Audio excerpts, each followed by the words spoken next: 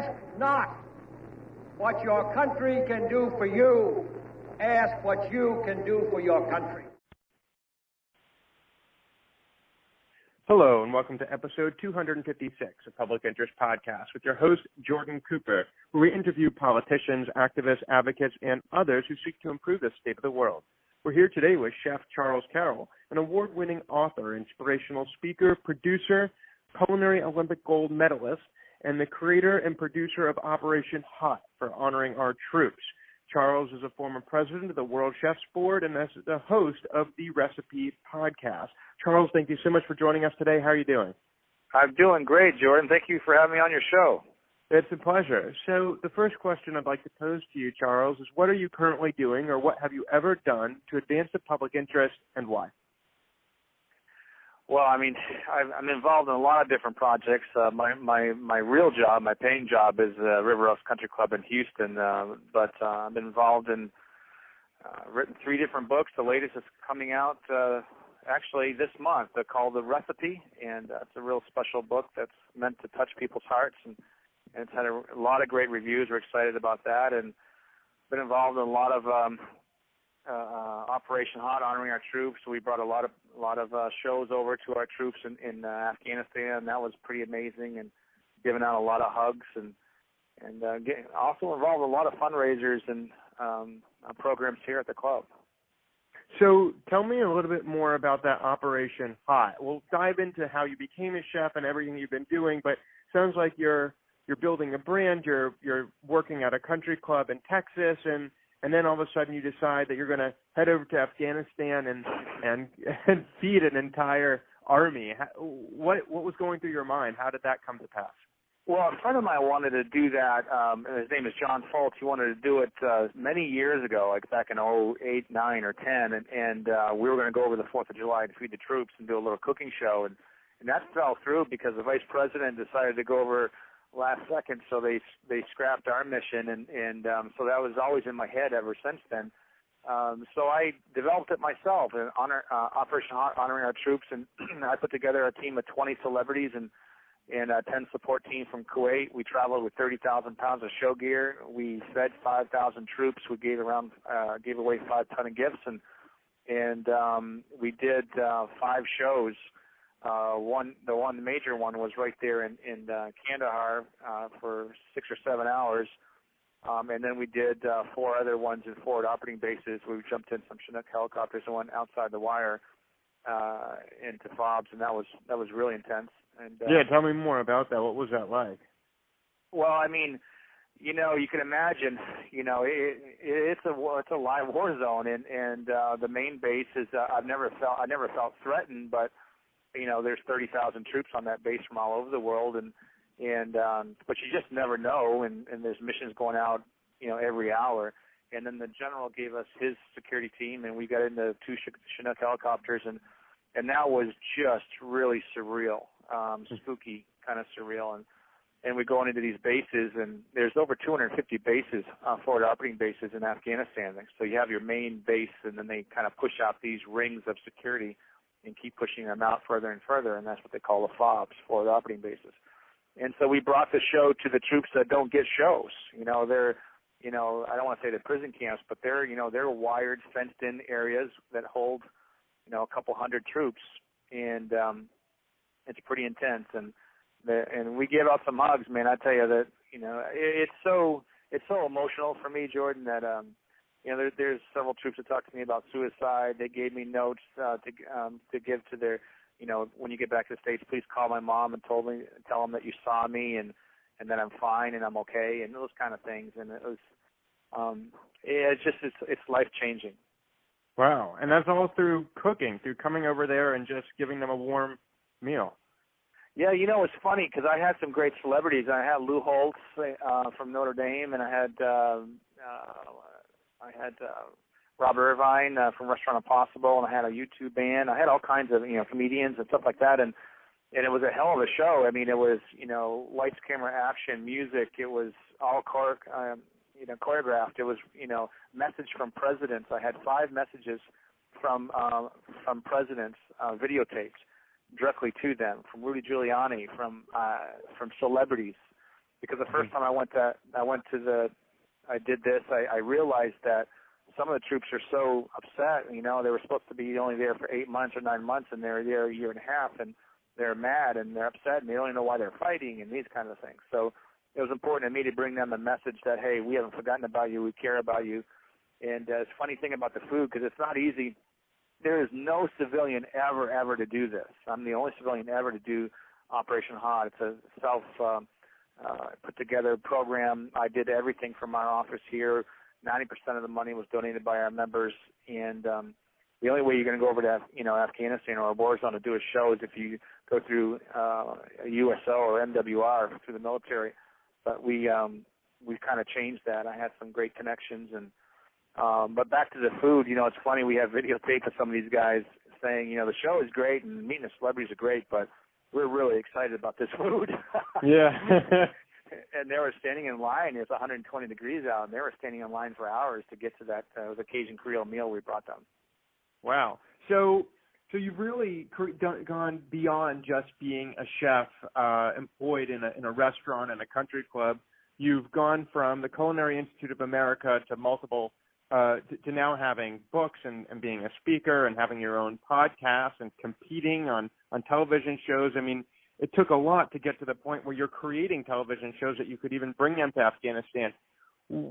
Tell me a little bit about how you evolved as a chef from somebody who as a kid just probably loved food to somebody who's able to cook and then create a whole multimedia experience where you're bringing cooking in the kitchen into other people's homes.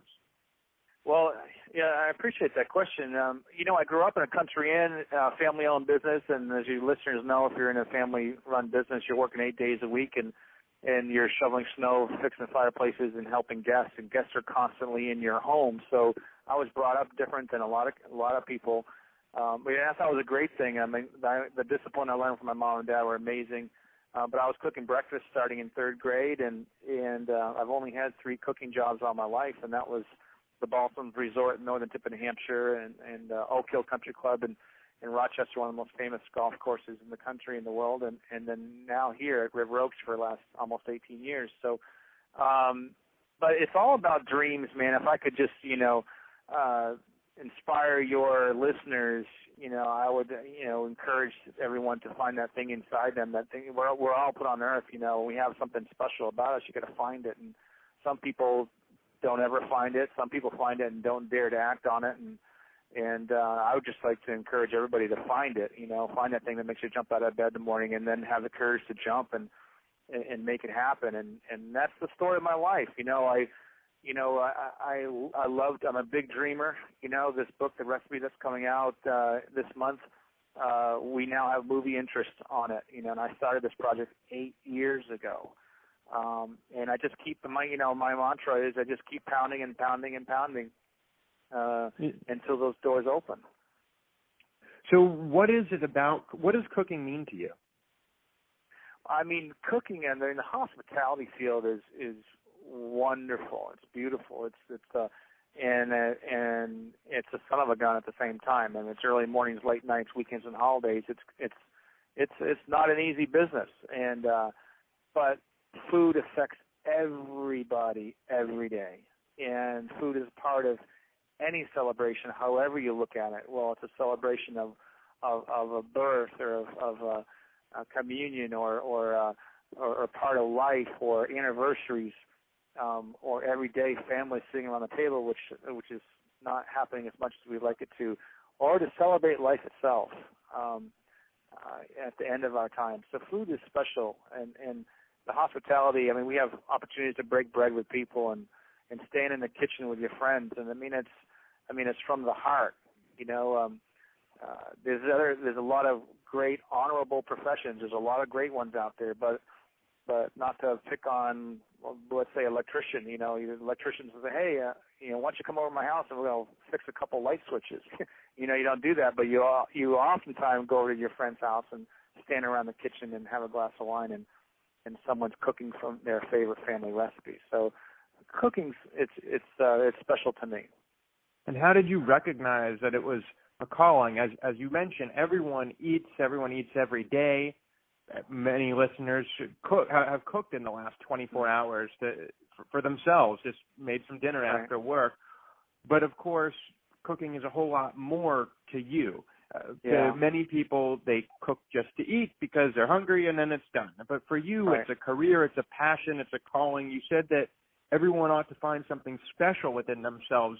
How did you come to recognize that becoming a chef would allow you to actualize that something special, that je ne sais quoi inside of you? Yeah, I think at first, my first aha moment was when I was at the Balsam Resort. I might have been age 24, 25, something like this. And I became the executive chef at a 4-star, 4-diamond resort. And I think the aha moment was when I was leading, as a culinary team of 65 at the time. And we had a strong apprenticeship program there of 17 to 20 young people that were in an apprenticeship program. They were there to study. And they were like Green Berets, they were there, they were laser focused. And I just got back from my first Olympics, winning my first gold medal. And I guess my aha moment was that these kids were there and they were willing to chew off the table, do whatever it takes to be successful. They wanted it bad. And they would listen, they would hang on my every word. And so it was a great responsibility to fulfill their need and to study myself and stay on top of my game so I can lead them. And they would jump in foxholes with me, back then. So then I realized, what, this is pretty great. I can have a great impact on these young people's lives. And I think that was probably the aha moment for me. And then it just kept, every year, Jordan, is special for me. I mean, I'm doing projects now that I wasn't even dreaming about in January. So I'm in a really great place in my career right now. We have a lot of projects that we're thrown in the air, and a lot of them are it's starting to get exciting. So things are really starting to happen. So I hear you speaking about your ability to influence and impact others. I think something that comes naturally to a chef is fundamentally you're preparing food for other people. You're trying to help other people enjoy an evening, enjoy an afternoon. You're always giving food to other people, and that's the nature of the job. But it seems as though there's a simultaneous, concurrent with your ability to provide and to give to customers the food, you're also able to influence and impact the other chefs and the younger chefs.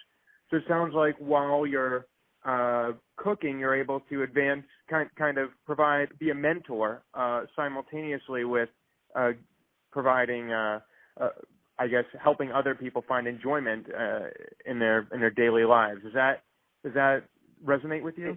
Yeah, it sure does. It's totally accurate. As you get older in life, light bulbs start to go off in your head, and you start to have these epiphanies that things do resonate with you deeper. You start to slow down a little bit. You start to think about things a little bit more. You start to think about your health. You start to think about the impact you have on others.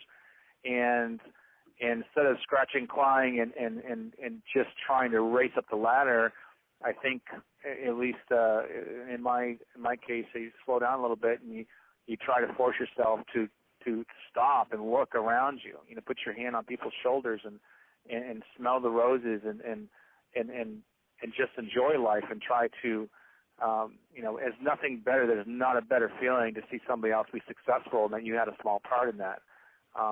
That's we're on this earth a very short time. And, I hate to see anybody waste it. That's why I encourage people so much, to find that thing that makes them jump out of bed in the morning and they can just recreate themselves. Was there somebody at the Culinary Institute of America or elsewhere who served as a mentor to you? Well, Ferdinand Metz, who was the president at the time when I was there, he was a friend of my dad's, and he was one of the most brilliant culinary minds of our time here in the U.S. He was a mastermind, and I always looked up to him. And then the Olympic teams, my dad showed me an Olympic video when I was in high school, and ever since I saw that video, I wanted to be on an Olympic team. And then when I went to CIA, I saw the chefs that were in the movie were actually instructors there. So I chased them around. I was like a gym rat, like a roadie, chasing these guys and begging them to work with them or to whatever work on projects with them. So yeah, I mean the whole thing was an inspiration. That's an amazing school. What is it that makes a mastermind? What is it that allows you to win the Olympic gold medal, the culinary Olympic gold medal? What is it that makes you?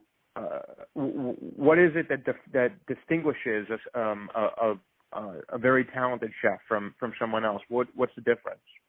Well, the most talented chef from anybody else, it's the passion, because truly fantastic, wonderful food comes from the heart, and fantastic, wonderful food sometimes takes longer. There's a lot of different ways to make a grilled cheese or to make whatever you want to make, but chances are the most fantastic way takes a little bit longer, and you have to be passionate about it, and you have to care about where that product came from. And, I see young people in the kitchen all the time whacking off 3-4 inches from a celery root and throwing in the trash. They have absolutely no respect where that celery stalk came from and what it took to get to the table and to actually to smell, celery. What's, to really make something wonderful.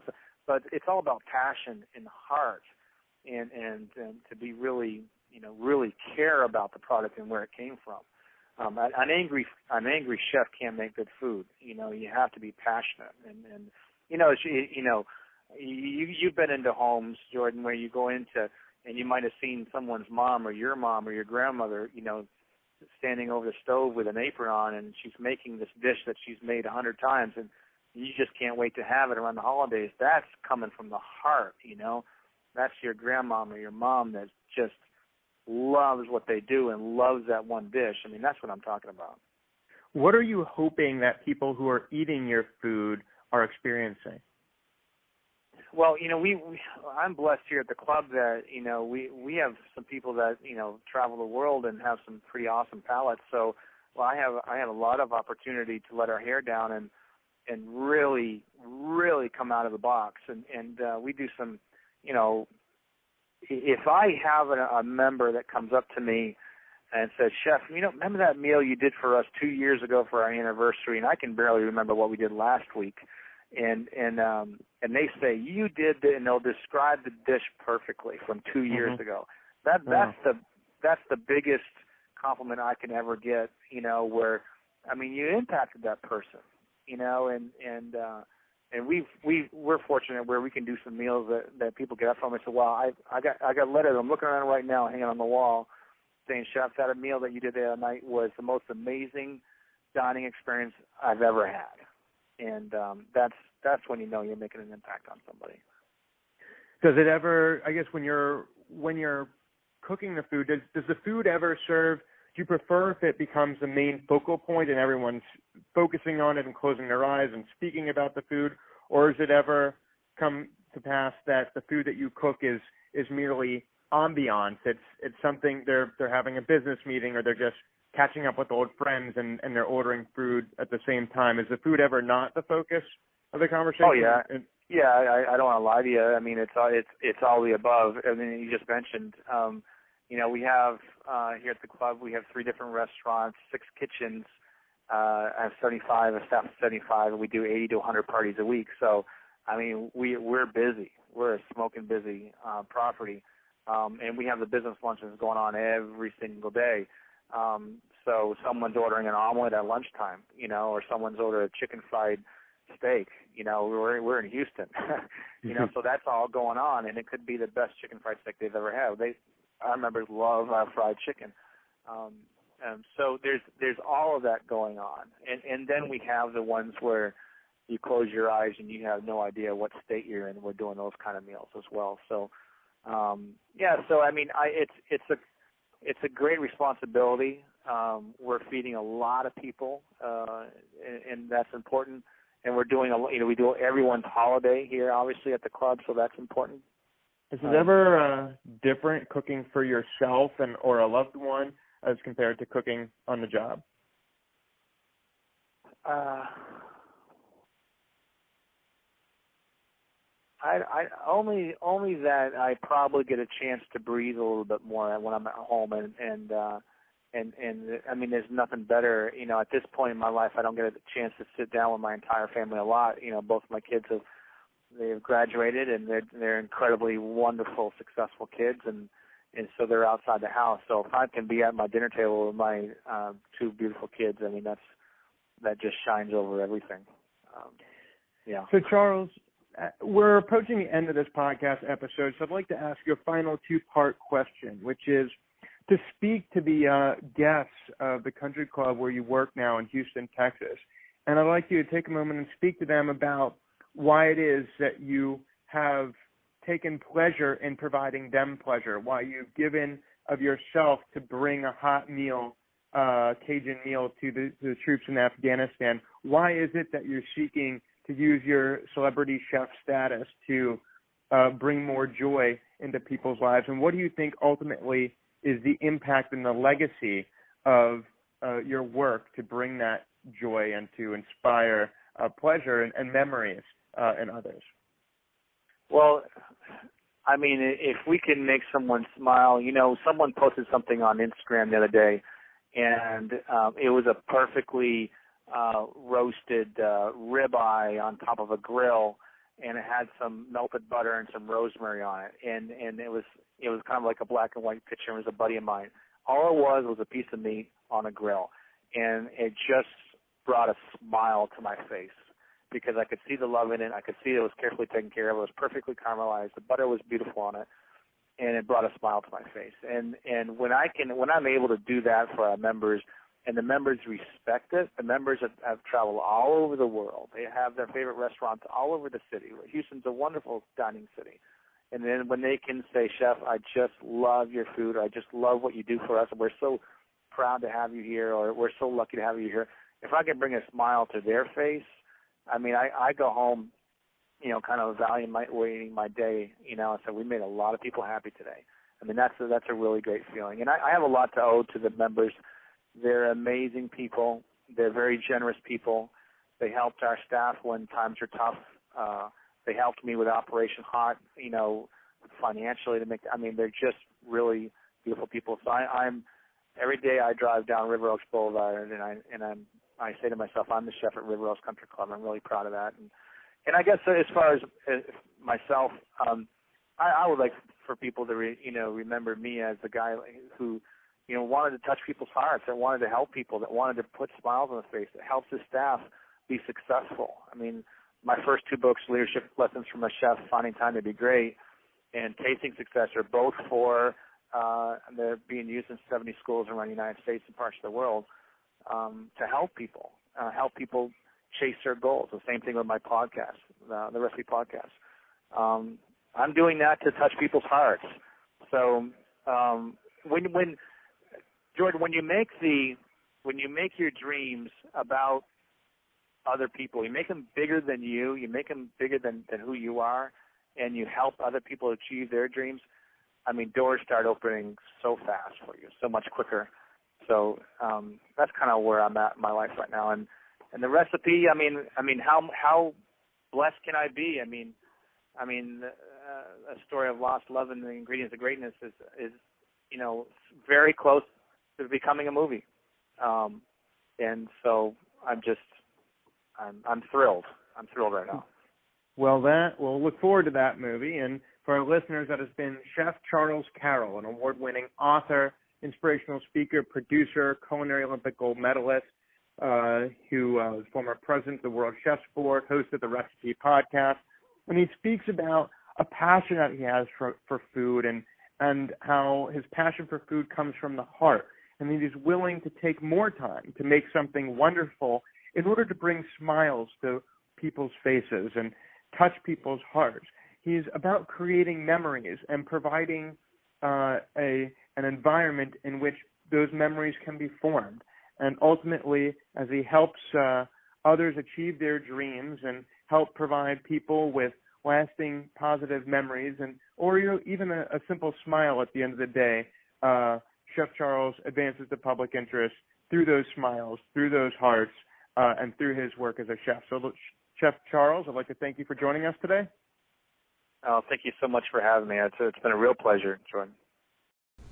This has been another episode of Public Interest Podcast with your host, Jordan Cooper, where we interview politicians, activists, advocates, and others who seek to improve the state of the world. I'll remind you to subscribe on publicinterestpodcast.com and on iTunes. Leave a review of this podcast on iTunes and listen on Stitcher, SoundCloud, CastBox, Blueberry, Player FM, Facebook, Twitter, LinkedIn, and YouTube. Should you wish to comment on this episode, you're welcome to leave a voicemail at 240-630-0380. And the first 3 minutes of that voicemail may be played in future episodes of Public Interest Podcast. Should you wish to support the podcast, you're welcome to leave a contribution in an amount that you feel comfortable with at publicinterestpodcast.com. Thank you so much for listening, and we'll talk to you next time.